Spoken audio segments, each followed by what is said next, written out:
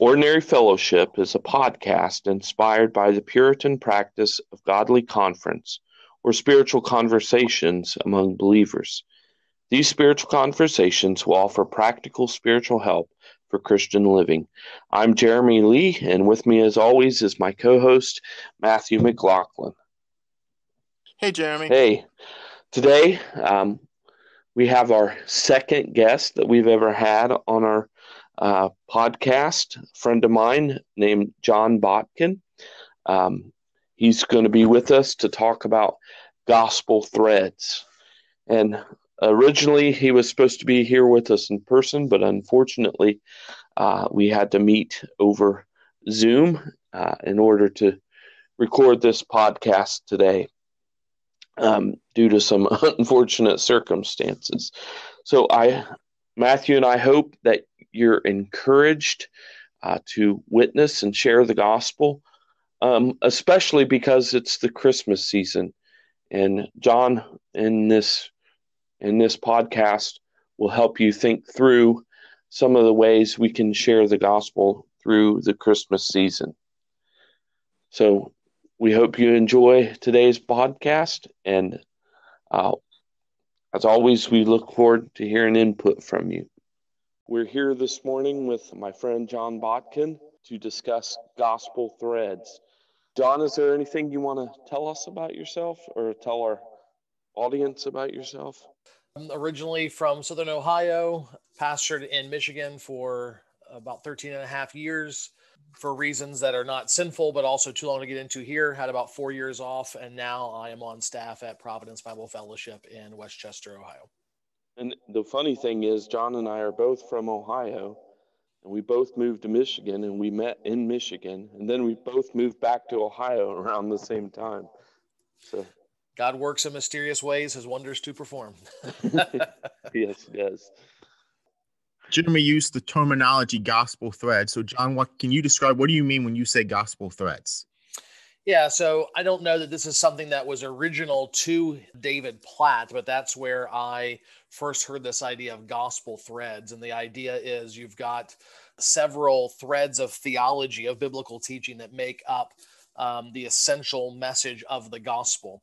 And so when we are having conversations with people, particularly conversations with people that we know well, we see all the time, and we're not quite sure how to quite get to a full gospel presentation smoothly, easily with that person, one of the things that we can do is begin weaving the kind of components or the threads that make up the tapestry of the gospel into our conversation, laying the groundwork so that over time they will get a complete picture of the gospel, and we'll actually be able then to easily move into a full gospel presentation and call for repentance and faith.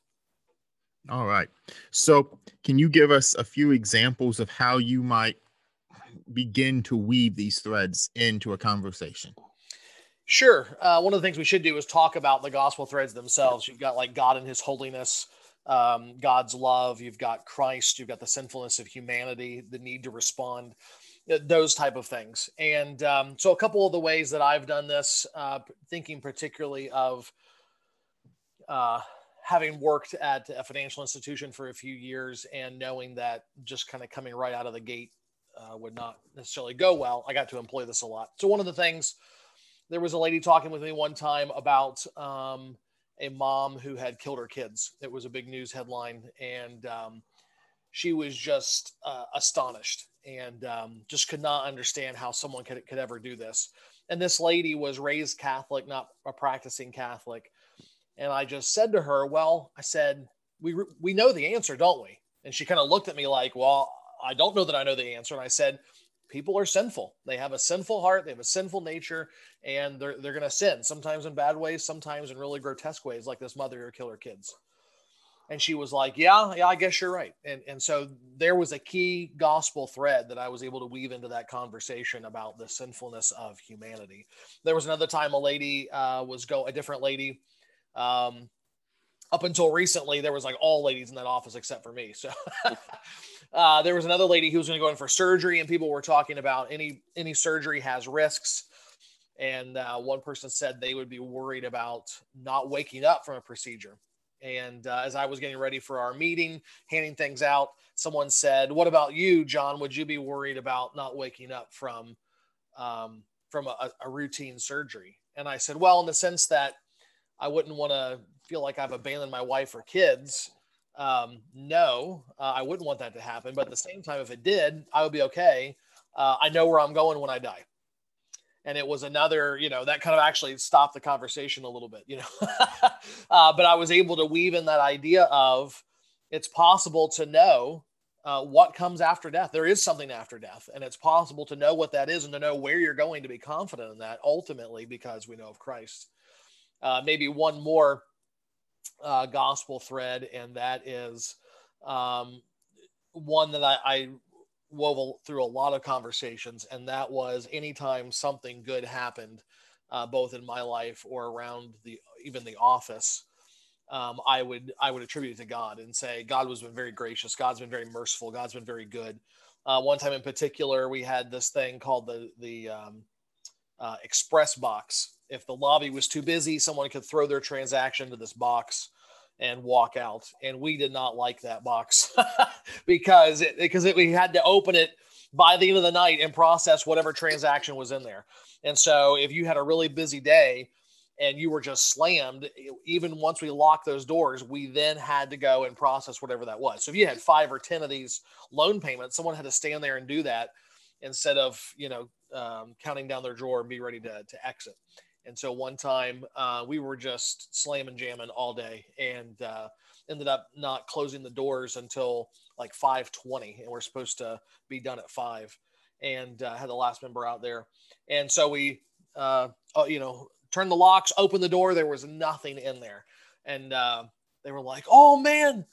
And I said, "Wasn't God so kind to us today?" And the person was like, "Yeah, I guess he was," So these are just, some simple examples of, and I could give many more, but just a few of what it looks like to weave gospel threads, to be intentional about your conversation, and just the natural, normal, everyday things people are talking about, but wanting to begin turning them towards gospel conversations.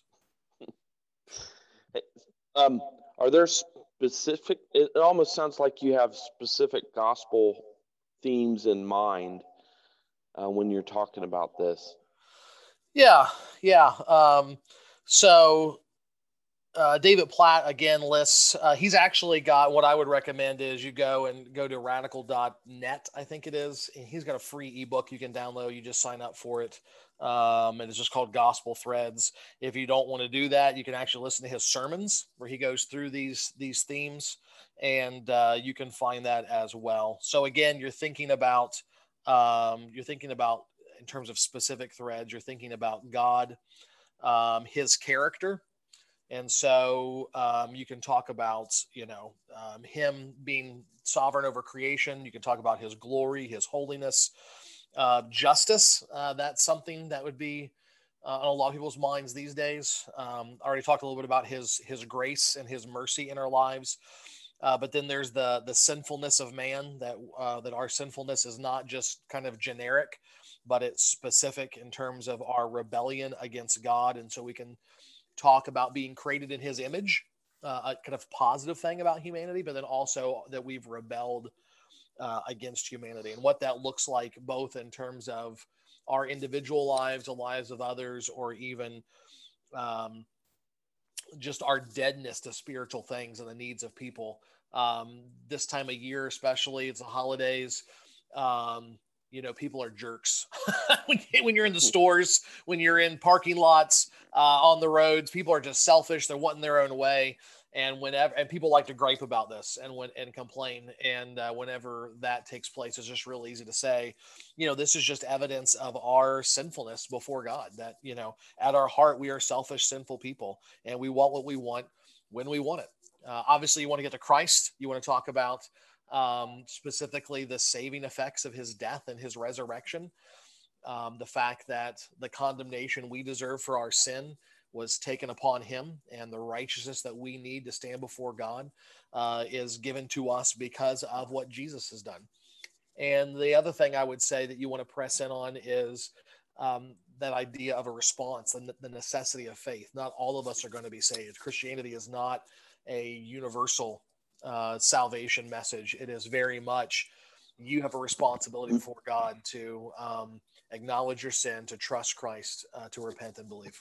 I think one of the good things about this idea of gospel threads is sometimes we can believe the idea that we get one shot, so we got to pull off the cannon and just blast the gospel at them at one time, and we can force the issue. So can you speak to why this is better than trying to just force the gospel at somebody? Yeah, I would say from observation and personal experience with other people in my family, people that you've got to see, coworkers that you're going to see every day, that's a big moment. If it's a stranger, if I'm doing street evangelism, I'm never going to see that. I mean, hopefully I'll see that person because they're going to believe and right. I can connect them to a church. But the reality is I'm not going to ever see that person again if they don't believe. So it doesn't really matter what they think of me. Now that doesn't mean I should just blast them and run over them and be, again, the proverbial jerk in this. But what it does mean is that there is a sense of urgency to put all the cards on the table. But for someone you're going to see again and again and again and again, you've got to have either a good family relationship, a good working relationship. It's a lot better if you're kind of weaving these things in so that by the time it seems really natural and right, and you just feel God saying, now's the time to cash your chips in here. You've laid this groundwork and this foundation that God has been using to work in their mind and their heart and to make them receptive when you say, this is the gospel and this is what we need to do. That's really, really helpful. You're reading my mind with these questions, Matthew. Another thing that I saw that Platt talks about is to avoid church language. I think that's really important for us to think about as well. How do we avoid that pitfall of falling into church language and instead use practical, understandable language to communicate the truth? Yeah, I think we've got a couple of different things going on there that would be helpful. First of all, we have to understand what the biblical language itself means, right? So the word justification is in the Bible. I need to know what justification means. If I know what the biblical definition of justification is, then I'm going to be able to put it in everyday language, right? So I don't say we are justified in Christ, because justified in the popular terminology means like, well, I feel good that I can go about doing what I think I want to do. Like it kind of is almost counterintuitive. But if I say God demands we're righteous, that we have a perfect goodness in our life that doesn't come from just outward works of religion or good deeds or giving to charity, but something inward that we can stand before him and be declared innocent and good and not guilty before him. The problem is we don't have that, but in Christ, he has lived that kind of life. And so that is credited to my account. And so being able to, you have to first understand what is the biblical language. But then the other part is, I would say you have to spend time thinking about how to put it into non-church language. I think most of us talk, if you hear the average Christian pray, it's just a lot of churchy platitudes that may or may not be appropriate to the moment piled on top of one another, unfortunately. And so this is why it's important that we understand what is the actual meaning of the church language, and then take the time to actually think through, what does this sound like in everyday speech? I think the other thing that you can do is think about, so something like justice. Well, what do you mean when you talk about justice? And if they have a good understanding of justice, I think we can say, I think justice is important, but I also think because humanity is sinful, there isn't ever going to be perfect justice in this life, but in the life to come, there is going to be perfect justice because there's a perfect judge, and he does not just see the evidence before him. He knows the heart. He knows everything. And so he knows whether or not someone is guilty or innocent, and he will judge the guilty accordingly. So I think that's a couple of different things that you can do to kind of avoid that overly churchy language. I think that's really helpful. Another thing that Platt talks about is after the threads is to write your own story. So can you connect the threads to the idea of writing your testimony and putting those two thoughts together for us? Yeah, so I would say, whether or not you've got that outline or you've got, I know a real simple one is God, man, Christ response, and to think through who is God, who is humanity. But what you want to do is really think through that outline and then think through how has this been displayed in my life. And so I would encourage someone not just to make that a mental exercise, but really to either sit down, you know, type it out on your phone or on a computer, or just get a journal or a scrap piece of paper and actually write down thoughtfully, what has God done in my life?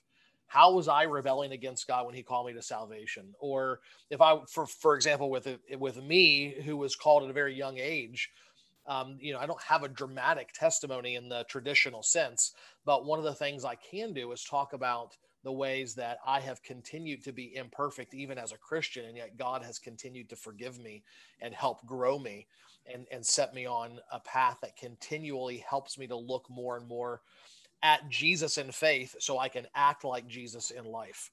So the idea is just sitting down and spending some time thinking about how are these themes the things that God himself has done in your life and how you are continuing to grow. And if you are finding that you're struggling, then maybe this is a good opportunity to kind of be convicted that maybe you're not leaning in on the relationship with God that he wants you to have. And it will actually encourage your own godliness and faithfulness, even as you're trying to prepare to witness to other people. You got any questions, Jeremy? Yeah, I do.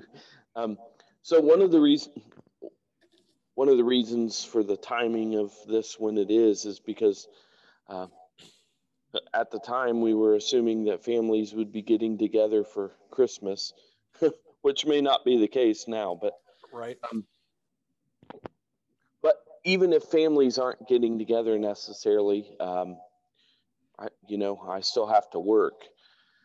So how do you think you can relate these gospel threads to Christmas? Do you have any examples how you could use Christmas to really? Sure. Yeah, well, the one we already talked about, and that is the kind of negative way that people tend to act around Christmas, as a kind of selfishness. But on the flip side, I think that I've also observed that there are at times this kind of generic, but nevertheless real spirit of Christmas that people embrace and are willing to kind of, act with kindness towards random people. And I think there's a way to leverage that as well and talk about God's common grace that he extends to all people, and that while people are sinful, they're not completely sinful. Sinful people can do good things, and I've been the beneficiary of that. Obviously, there's a lot of talk about the secular Santa Claus Christmas versus versus the baby Jesus and the more explicitly Christian Christmas. And I would say, a real easy way to bridge that gap, at least for me, is to talk about the real St. Nicholas and the fact that, uh, you know, the kind of modern legend of Santa Claus is based on a real guy and his reputation for being generous with his wealth, to not seeing that as something to hold on to, but something to give away freely, and talk about how he was ready to defend Jesus and his reputation at a church council because he loved him so much.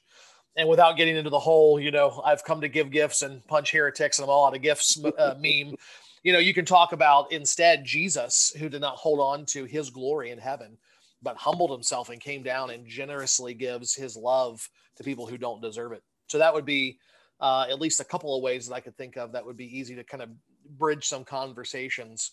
Because a lot of people like that kind of, especially on the St. Nicholas thing, they like the Paul Harvey, here's the rest of the story kind of things, I think. And so particularly if you have family members who maybe have this perennial question mark in their mind, and that is, when do you tell your kids that Santa isn't real? Or how do you do that? Do you lie to your kids? I think, again, that's a good way to kind of say, well, maybe instead of saying Santa's not real, you can say, kind of the Santa that you see drinking Coke and everything else is based on a person who was real. Let me tell you about that real person. So that might be some ways to get at that. All right. Well, is there any other thoughts that you feel you didn't get to say in this conversation about gospel threads that you'd like to share with us? I don't think the podcast is long enough for all that, but I will say this. I think sometimes Christians have this fear that if they don't do everything perfectly in evangelism, they're gonna make somebody end up worse than they already are, and so it hamstrings them from wanting to say anything. And I would say, for the most part, if people are lost and on their way to hell, there's not much worse you can do for them.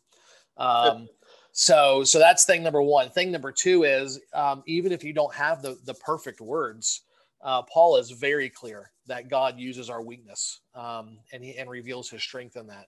I mean, just think about where we're on at the theme of Christmas. Who in the world would have thought Mary and Joseph would have been the parents of the Messiah, right?